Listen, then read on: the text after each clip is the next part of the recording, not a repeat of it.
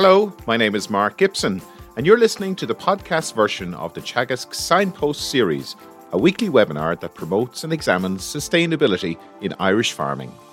We continue our focus on biodiversity by looking at the critical role of pollinators in our ecosystems.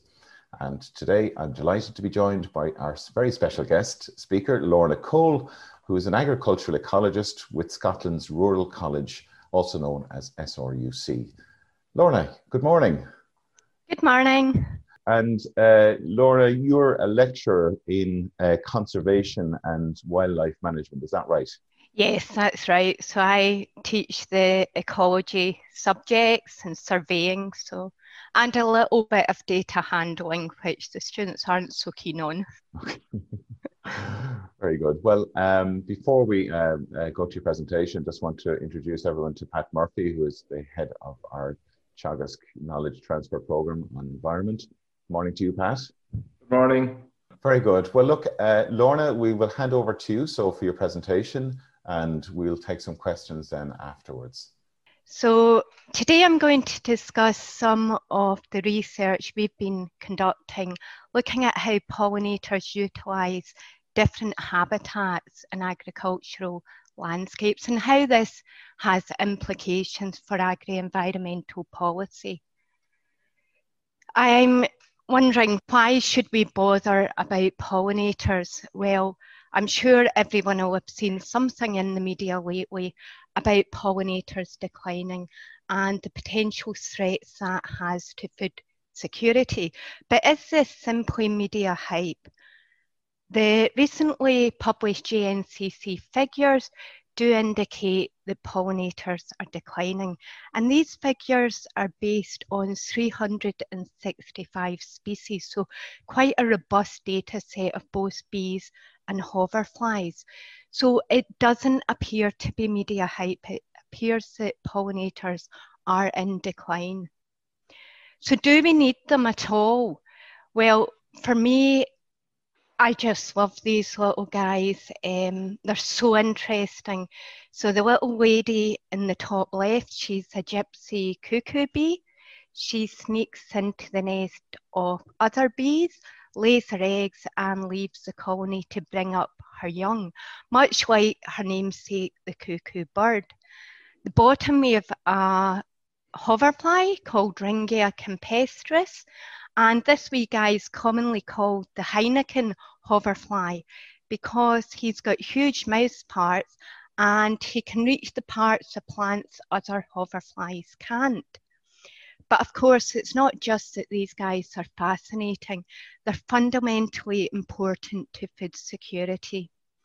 So it's been estimated that pollinators increase the fruit set, that's the number of fruits, the number of flowers that become fruits, the quality and yield in 75% of crops worldwide. And these aren't non-significant crops. These crops account for about 30% of global food production. Because of this, they've been estimated to be worth in excess of 600 million per annum to the UK economy. Pollinators aren't just important for pollinating our crops.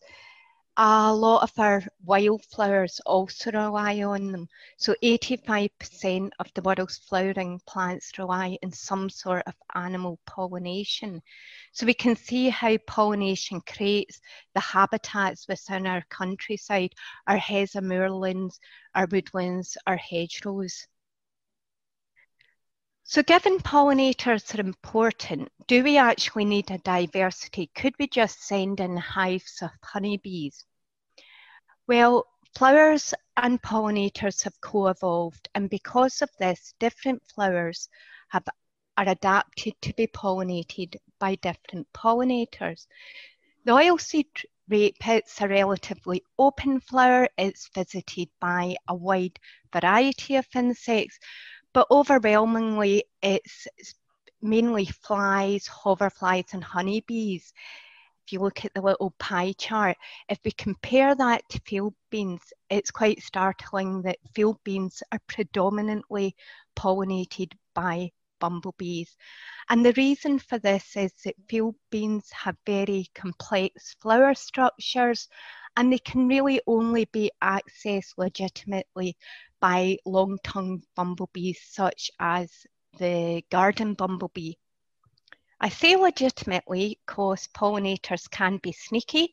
We get species such as the buff-tailed bumblebee. It cuts a little hole in the bottom of the flower and it steals the nectar. So here the buff-tailed bumblebee is getting fed, whereas the plant is not getting pollinated. So obviously a diversity of pollinators help provide pollination services for a variety of crops. But in addition to this, pollinators, diversity of pollinators can also stabilize pollination services. So as an example, the honeybee, it's a little bit woosy and it doesn't like to get out its hive unless it's nice and warm above 13 degrees. Whereas the bumblebee, it's much more robust, and species such as the buff-tailed bumblebee will be foraging as low as 10 degrees. So we can see in situations, especially in southwest Scotland, where we could have a very cool spring and all the honeybees are tucked in their hive providing no pollination services. And in these instances, these services are picked up by species such as the buff-tailed bumblebee. So having a diversity of pollinators can stabilise pollination services in different weather conditions. So given we need pollinators, given we need a diversity of pollinators, the next question is, are the declines actually adversely impacting food production? And to answer this question, I'm going to draw on a study by Tom Breeze from the University of Reading. Now, Tom, he sent out questionnaire studies across 10 European countries to both farmers and beekeepers. I'm going to focus on the results for farmers. The first thing that we found in this study was 49% of farmers perceived they were losing yield, either yield or quality in their crops as a result of insufficient pollination services. So that's what we'd call a pollination deficit.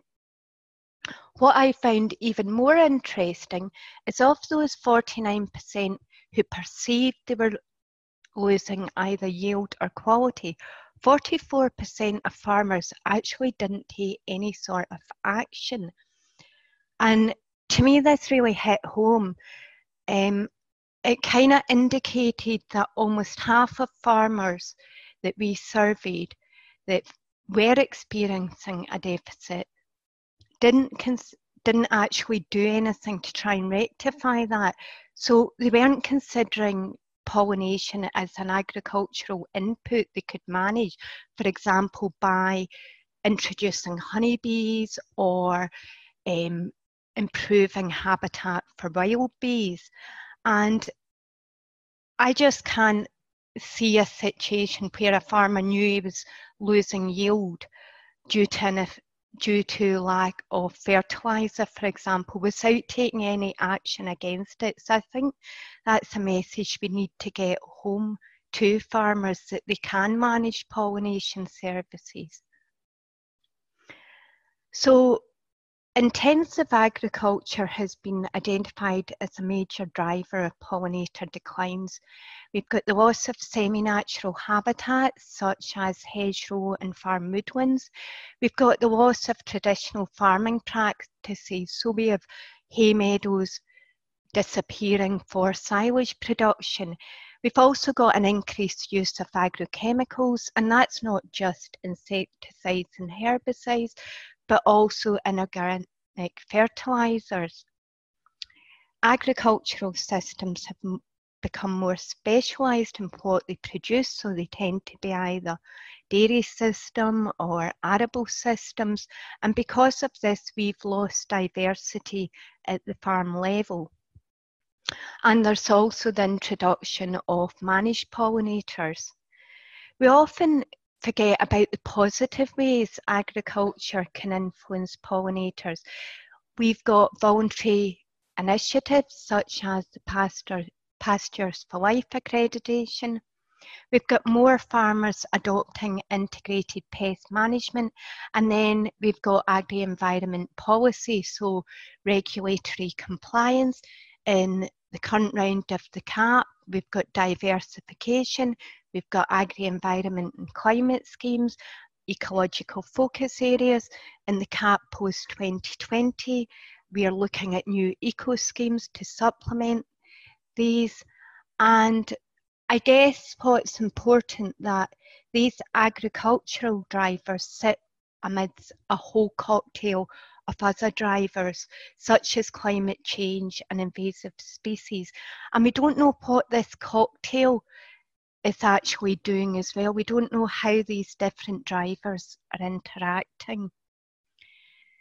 So given agriculture or intensive agriculture is resulting in pollinator declines, should we actually go back to traditional farming practices? Well, the world's population is currently sitting at 7.6 billion people, and by 2050, it's expected to rise to 9.6 billion. Not only is our world population increasing, developing countries are becoming more affluent, and quite rightly, they're expecting to eat like we do. So because of this, the world's expecting a 70% increase in food demand. And while some of this increase will be met by a decrease in wastage, it's still estimated we'll need 50% more food production to feed our growing and more affluent population. So in the past, as we've intensified agricultural production, environmental quality across a range of things, soil quality, water quality, biodiversity has tended to decline. So we really do need to find innovative ways that we can maximise food production whilst minimising the environmental impacts. We need to get that balance absolutely right. To try and answer some of these questions, we undertook a study on pollinators, and this study took a landscape scale approach. We wanted to know what habitats pollinators were using in an intensive grassland landscape, and we wanted to know the potential for these habitats to complement each other. For example, did they support different species? Or perhaps they provided different resources, or perhaps they provided resources at different points in the season. Our first step was to actually see what habitats we had in our catchment. So we started by mapping out all the habitats using spatial data sets. We were then able to identify 12 habitats that broadly covered the entire catchment, and these habitats were either dominant or we felt were important for biodiversity. So this is our catchment. It's typical of grassland catchments in the southwest of Scotland. It's based in the Cessnock catchment, which is just south of Glasgow, and we've got very lush green fields because we do get a lot of rain. So even in this catchment, we can see we've got nice pockets of semi-natural habitat. So this is a road verge near Craighead Farm, and this road verge had a diversity of plants, including butterfly orchids, the small heath butterfly, and it was really quite a nice habitat. Here we've got a water margin, a riparian buffer strip at Killich Farm, and this buffer strip, when we visited in June, it was really quite unremarkable. But when we went back in July, it was absolutely teeming with ringlet butterflies. And these butterflies were very constrained in this one water margin. We didn't get them in the surrounding grassland fields at all. Here we've got an area of scrub at Dulsagan Farm, and this area of scrub was full of devil's bit scabious late on in the season, and it provided a very important late season forage resource for a wide range of pollinators. And finally, we've got an area of rough grassland, and this area of grassland supported some grassland specialist butterflies such as the meadow brown and the small heath. So we wanted to quantify the pollinators that were in these habitats, and we did this using standardised transect walks. What I love about sampling in grassland fields is the enthusiastic cows we get. The cows just love an ecologist in their field. I think we're like cow TV. So we amused the cows from June to September, and we surveyed bumblebees and hoverflies that were foraging, and we surveyed butterflies which could easily be identified on the wings. So we surveyed them whether they were foraging or not. And these are our key results. We can see that road verges and riparian buffer strips were the top habitats, and that was both for hoverflies, shown in the top graph, and bumblebees, shown in the bottom graph.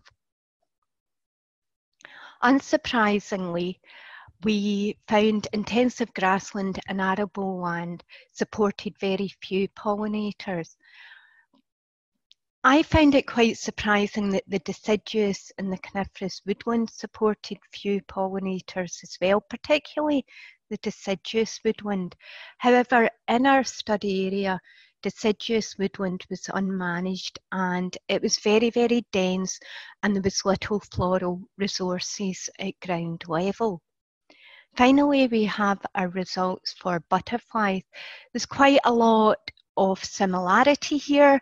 Again, we find road verges, riparian buffer strips to be good habitats.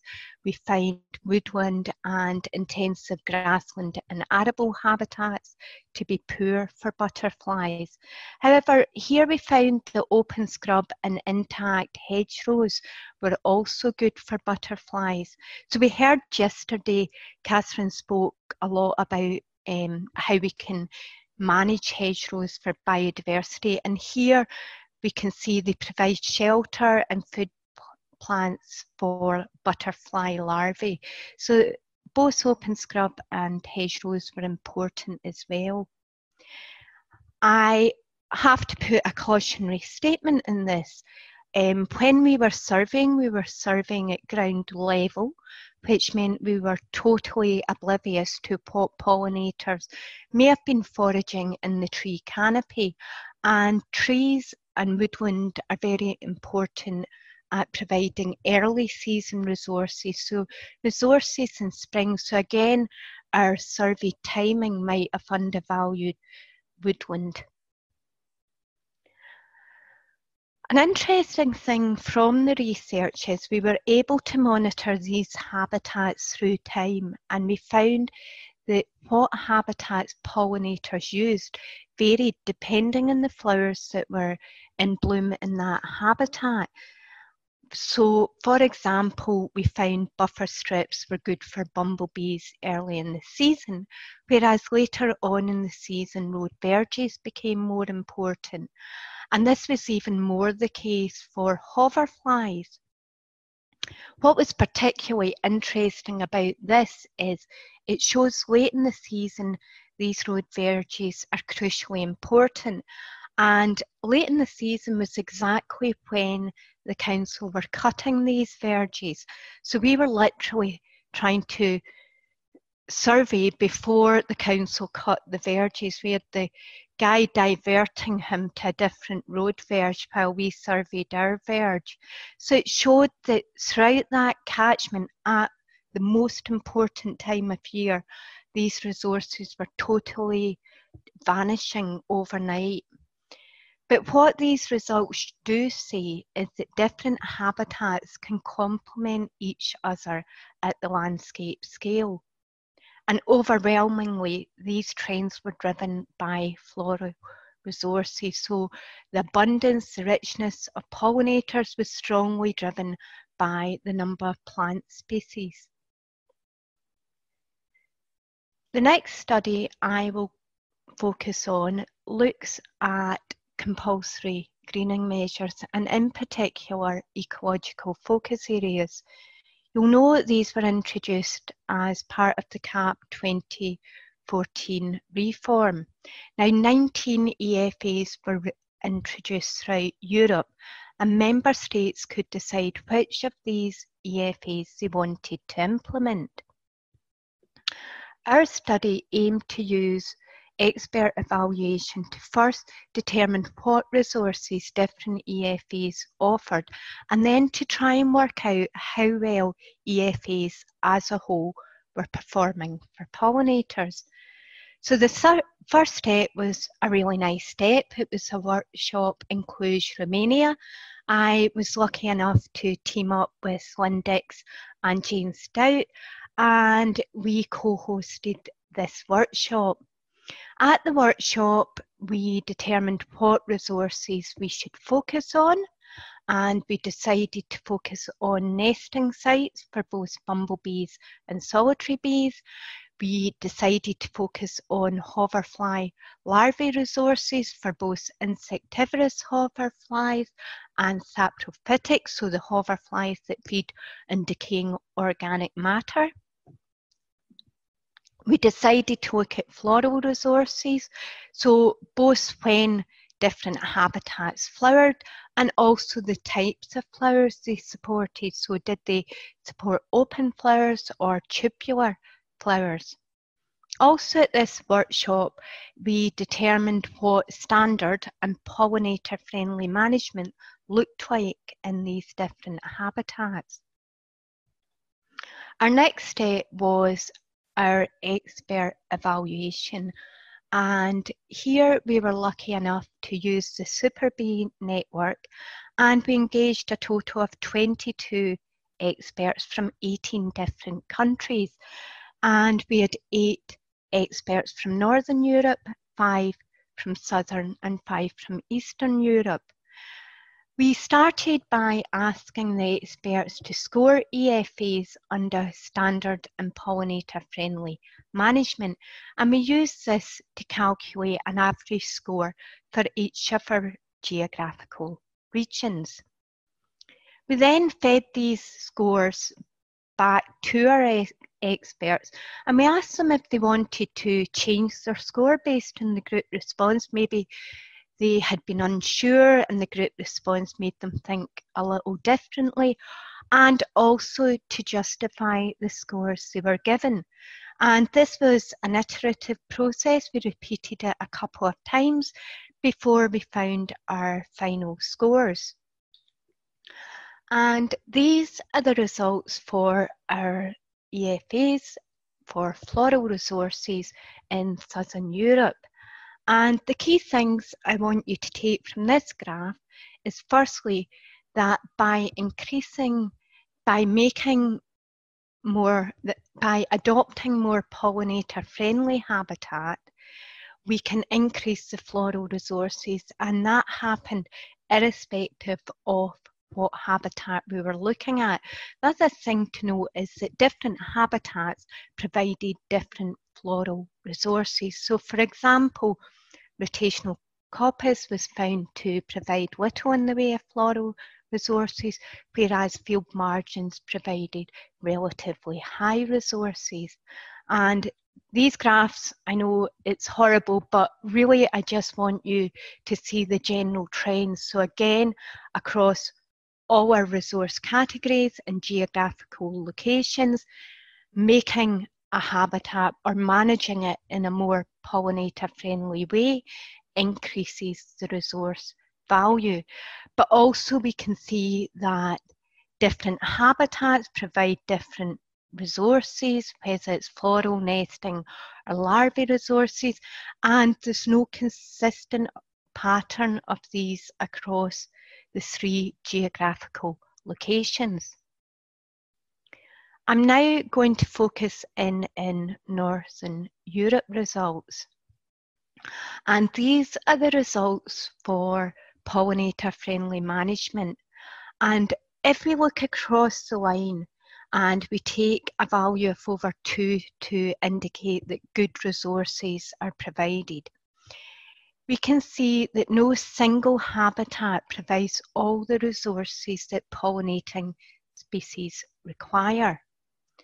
And I think that's a very important message. Aside from this is how farmers have uptaken the different EFAs. And throughout Europe, only 7% of EFAs were not fallow nitrogen fixing or catch crop. And because of that uptake value, it means predominantly uptake bias. It means that predominantly in Europe, these were the 3 main habitats that EFAs created. Again, when we look across jointly, these habitats aren't providing all the resources at good quantities. And in particular, what we found was lacking in Northern Europe was hoverfly larvae resources. So the fact that no single habitat provides all the resources pollinating species require indicates what we need to do is create a habitat bundles or a pollinator package where we put together habitats that are complementary in the resources they offer. So for bumblebees, this might look like, we know bumblebees, they like to nest in areas of rough tussocky vegetation.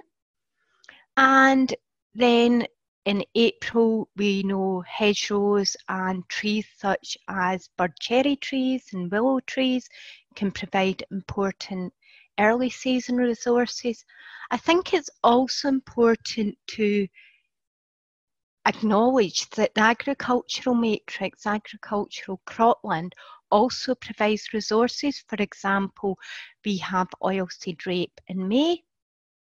And then finally, later on in summer, they'll move to the flower-rich field margins. In Scotland, at least, these field margins don't typically flower till quite late on in the season. So our overall implications for the CAP post-2020, firstly, it's vitally important that we improve habitat quality. We want to get the most out of any land we do take out of production. To do this, we need to have clear guidelines, and these guidelines should be habitat specific so farmers know how to manage that habitat in a more pollinator-friendly management. Then I think we need to incentivise positive management, and this could be achieved through result-based payments. I think fundamental to result-based payments is to ensure we have a robust monitoring framework. And for me, I think it's essential that any indicator we have should be farmer friendly. So farmers should be able to monitor themselves, they should be able to benchmark their farm's performance, and that would enable them to adapt their management to increase the quality of the habitat. And finally, we need to enhance landscape diversity. Because no single habitat provided all the resources pollinators require, we need to support landscape scale initiatives. So we need to facilitate collaboration between farmers, because this is a landscape scale approach. And we need to look at habitat bundles. So what habitats can we package together to ensure all the resources are provided? And finally, I think when it comes to these packages, we need to look at integrating the different green architecture delivery vehicles. So that would, in the CAP post 2020, we could integrate agri-environment climate schemes, eco schemes, and enhanced conditionality. So if we find, for example, in a landscape that a certain resource isn't being provided, we could introduce eco schemes to provide that resource. And I think this is the most important part of my talk. We're all used to seeing slides that show the impact of farming on pollinators. I think it's important to acknowledge that farmers are also under a lot of pressure. And I would even go as far as to say there's no other small business that has to contend with so many different pressures. Farmers must protect their natural assets to ensure long-term economic sustainability. They're faced with pests, weeds and diseases. They're faced with climate change. This year alone, we've seen extremes of drought and we've seen flooding. On top of that, they're faced with Brexit in the UK and in Southern Ireland, and they're faced with this constant change in EU policy, global policy and legislation, such as changes in agri-environment schemes, changes in subsidies, changes in the chemicals they can use, and finally they're faced with fluctuating local EU and global food markets. So I think if agri-environment policy is to work, it must work for the people on the ground. There's no point in creating a policy if it doesn't work for the farmer, because farmers simply won't adopt it and will be no further forward. So I'd like to thank you all for your attention, and I'd also like to thank the many wonderful people that have allowed me to undertake these research topics. Thank you very much, Lorna. Excellent presentation, and really useful to see the results of those various studies. You talked a lot about, at the end of your talk there, about the policy implications of all of these studies. And I remember speaking to a farmer at one stage, and he was describing himself as the endangered species at one stage. And you make that point very well.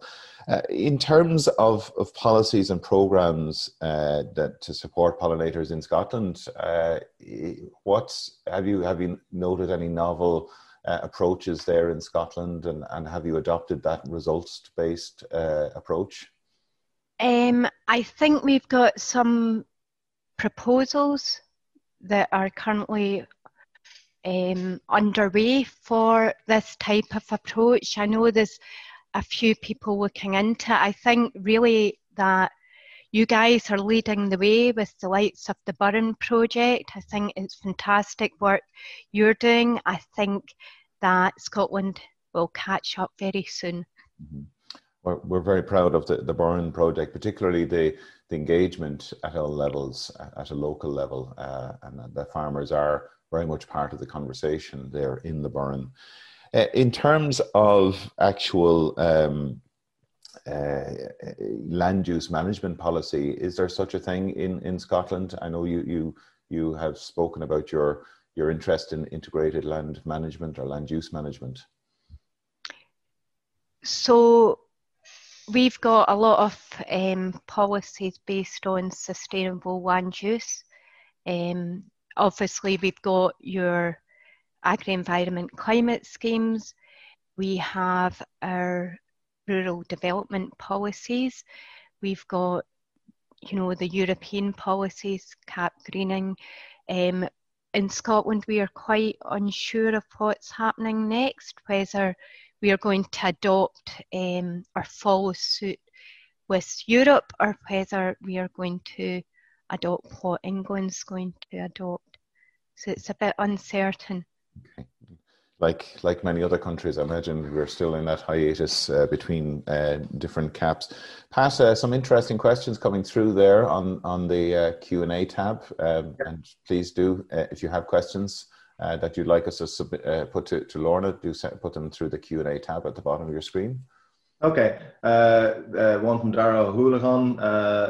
Great talk, Lorna. In relation to road verges, is there a danger that pollinators are attracted to road verges because of the absence of other habitats, that road verges end up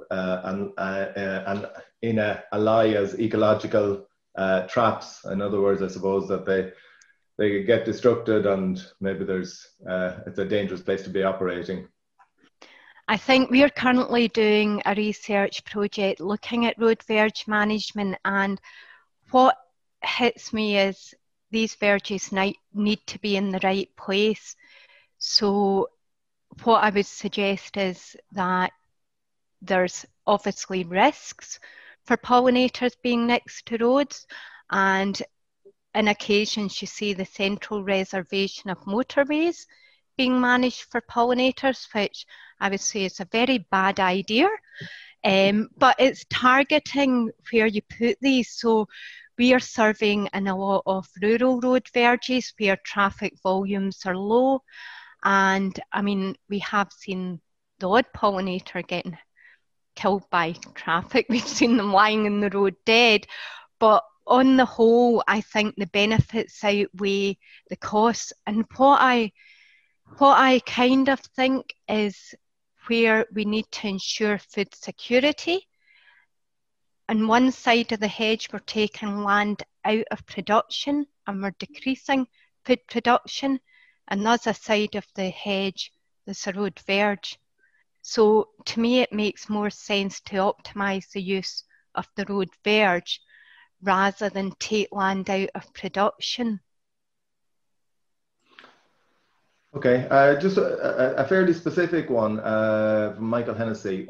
From an arable perspective, would a mix of grassy margins, maybe 2 metres, combined with well-managed flowering hedges, along with oilseed rape or other possible beans, be considered a pollinator-friendly environment?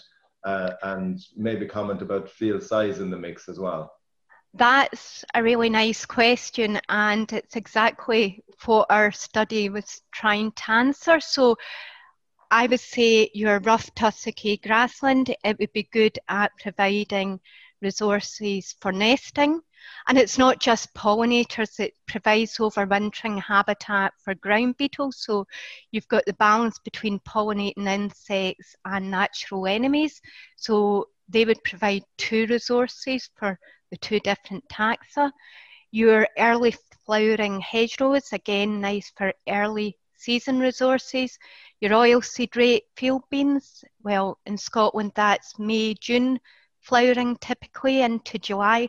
So what I would say is lacking in that mix is probably a late season resource. So we find in Scotland, at least, our flower-rich margins tend to flower between July and August. So effectively, the late season resource is very, very important because that's the time that pollinators are breeding.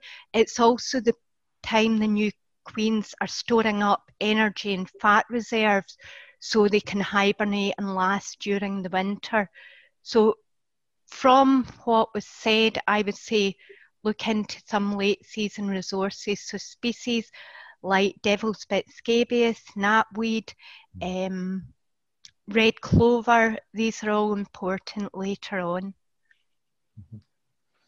Okay, another one there, is there any simple, easy to manage farmer tools that are able to account for how successful their efforts have been in managing habitats for pollinators? So is there anything that they can judge their success or otherwise by? I think that's something we are trying to work on at the minute. So we are trying to use the data we've got to determine what is the best farmer-friendly indicator.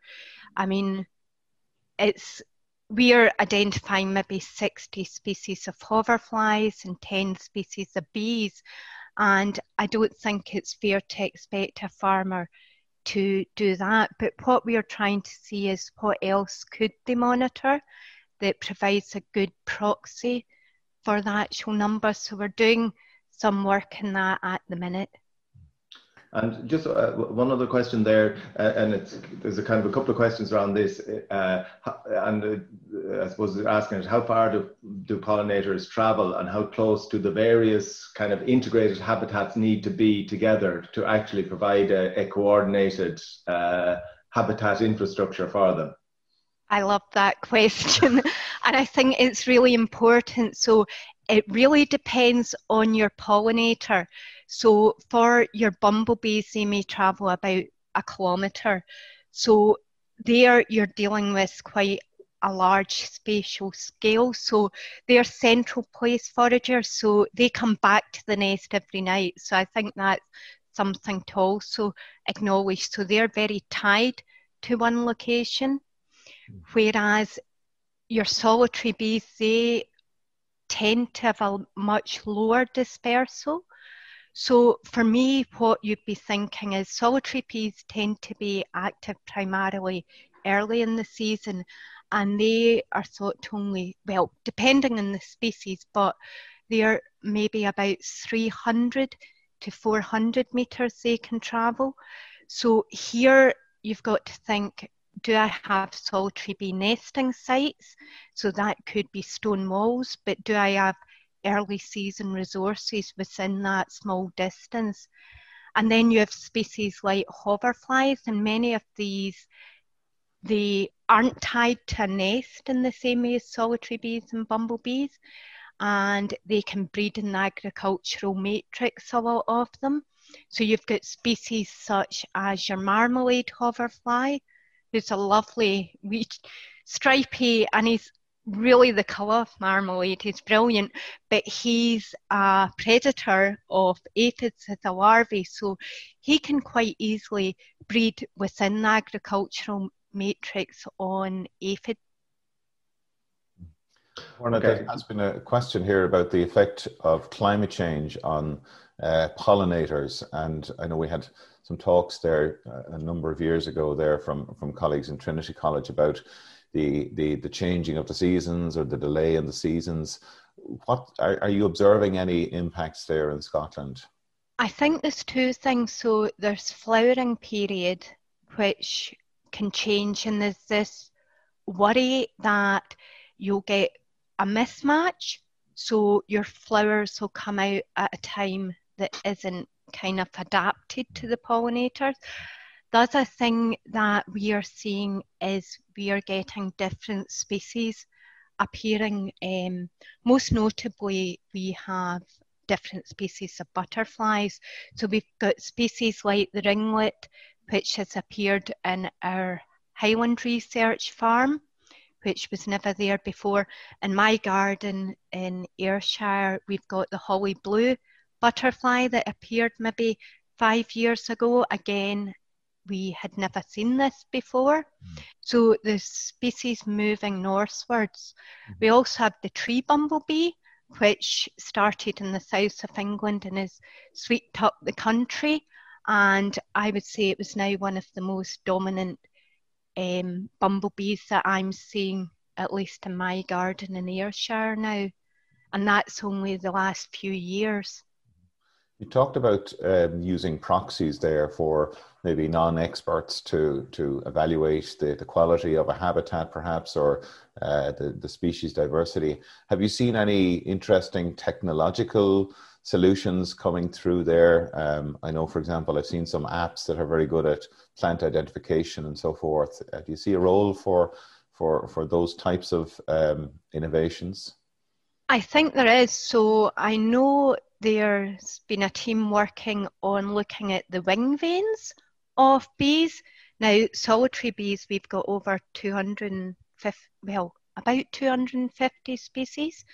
And so they're incredibly horrible to identify. But seemingly by taking a photo of the wing and the placement of the different veins in the wings, they can identify it. But how farmer friendly that would be, I don't know, because it involves capturing it. It involves getting a photo of the wing. It's very easy when the sample's pinned out in a box. There's also at the University of Leeds, they are using acoustic to try and determine. So they are trying to monitor the noise that bees, I mean, everyone knows if you're in a habitat that's full of bees, that you can hear them buzzing. So they are trying to analyse that data to try and get some sort of metrics, which might be more practical for a farmer. Sure. Just a couple of questions. One, in intensive grassland areas, are some of the do's and don'ts that farmers might take on to help the pollinators? I suppose we have quite a number of very intensive grassland habitat areas. So I would say your hedgerow management is very important. What we tend to find in Ayrshire is that hedgerows get quite degraded, and also the species present are quite low. So our hedgerows are primarily beech and hawthorn. So if you're maintaining or trying to re-establish hedgerows to increase the number of species, I would also say that if you're creating water margins, riparian buffer strips, that's also very important. So they can provide really nice habitat throughout the season. The little bit of disturbance from the watercourse can increase the number of flower species, and you've got the added benefit that you're reducing pollutants entering the watercourse, and you're providing habitat for other species. So you've got lots of insects, so you're providing habitat for species such as the yellowhammer that glean insects off the foliage. So quite I think quite a good potential for a lot of benefits from our riparian buffers.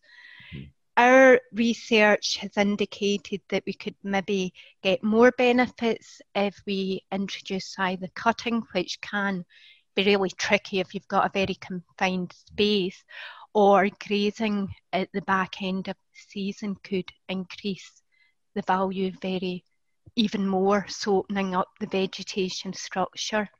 Just to follow on from that, Lorna, we had a speaker a number of weeks ago from our forestry services talking about native woodland plantations, and we were discussing how really it was better to be looking at a landscape level rather than at a farm level.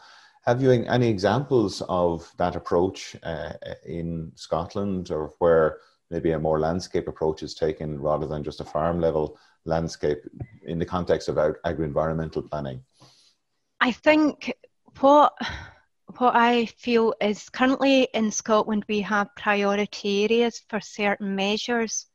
So for example, it targets an issue in that location. So for Ayrshire, we've got a lot of measures for diffuse pollution mitigation, and in a way what this can do when it comes to riparian management is it can simplify the water course, which from a diffuse pollution point of view, fencing the whole water course is perfect.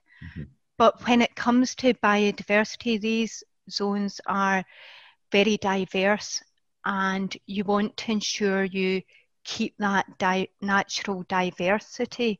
So simplification could be really quite detrimental for biodiversity. So it's about targeting the correct measure in the correct place, I would say. So where you have intensive livestock grazing on steeper banks, that's probably where you'd want to fence.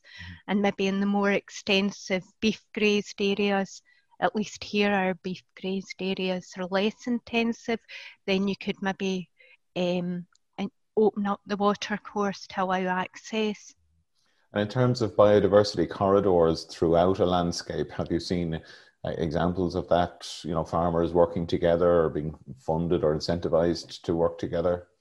I've not personally seen examples of that, but I'm sure there probably are.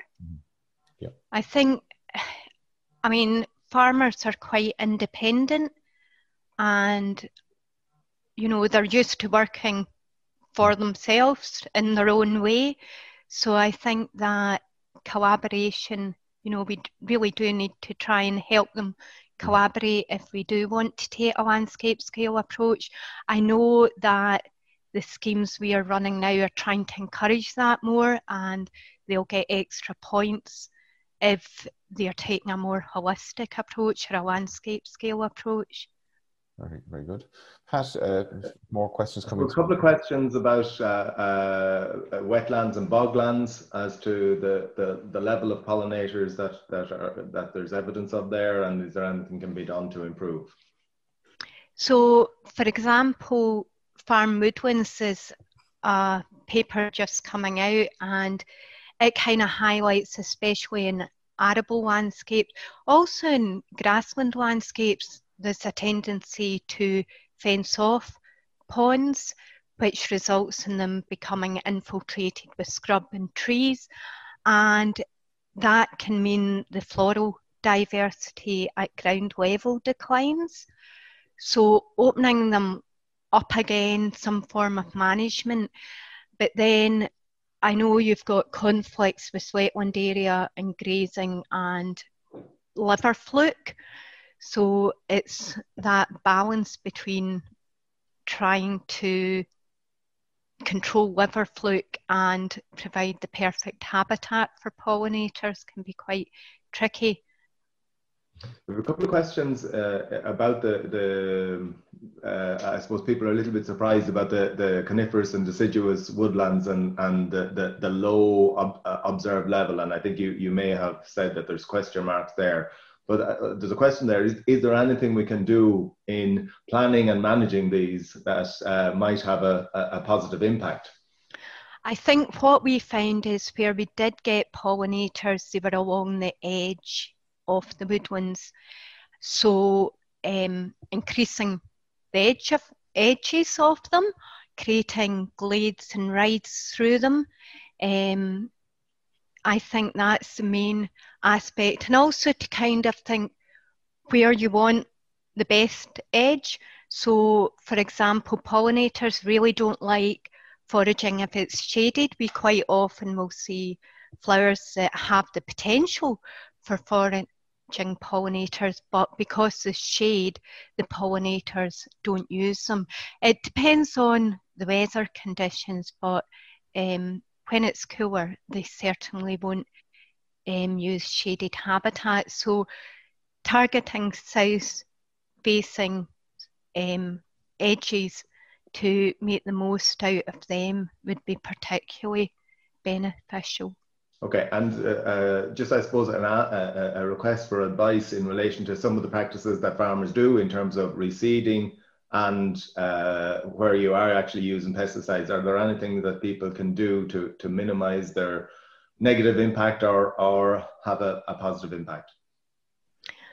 I think from an arable point of view, it would be to leave the field margins undisturbed. From a grassland point of view, there are things like trying to diversify the swards. So we've got some quite innovative farmers in the UK or in Scotland, and they're looking at really diverse sward mixtures, so chicory, clovers, yarrow, and these swards, they may result in a decrease in yield, but because they've got the diversity, I think what they can do is they can stabilise yields where you get different, say you get an extreme wet or an extreme dry period. So I think it's recognising that some years you might be worse off, but you could get a year that would be an absolute crash in a ryegrass sward, actually doing quite well in a diverse sward. And I think also you've got benefits such as these diverse swards, the deeper roots can reach micronutrients deeper down in the soil. There's more micronutrients, more amino acids that are provided by these diverse spores. So there's additional benefits to the welfare of livestock as well. Just one, and then maybe this is a finishing one. Do you think there are ways in which additional payments can be brought into our agri-environmental policies to, I suppose, improve our performance in relation to pollinators? So additional payments from I suppose a redesign or a relook at our agri-environmental policy measures, if you want. What direction would you be suggesting? I think probably more money into Pillar 2. So Pillar 2, am I getting it confused? Into agri environment and climate schemes would be obvious. I think though there's what we haven't tapped into sufficiently is branding food in the correct way. And I think currently we've got organic food or conventional. We have the odd in between where you've got, RSP, bee friendly, or these types of things. But I think more branding so that people in the supermarkets can make a choice and choose agri-environmental and pollinator friendly or biodiversity friendly produce in addition to organic or conventional. Okay.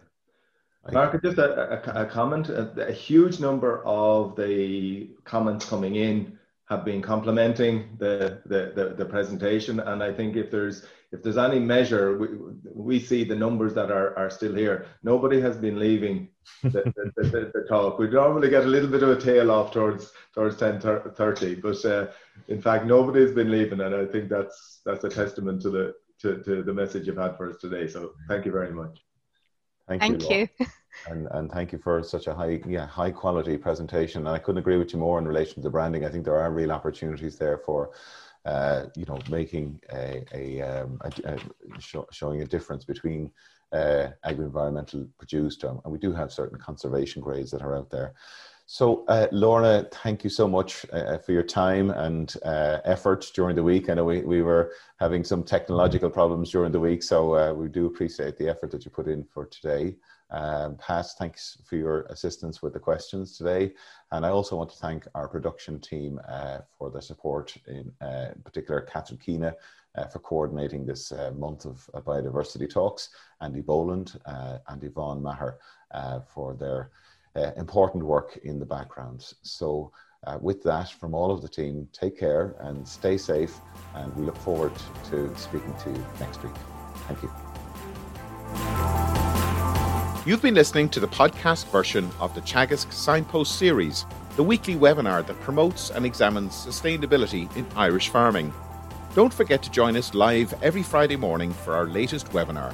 For more, visit teagasc.ie. And you can also rate, review, and subscribe to the Signpost series on Apple Podcasts, Spotify, or wherever you get your podcasts from. I'm Mark Gibson, and thanks for listening.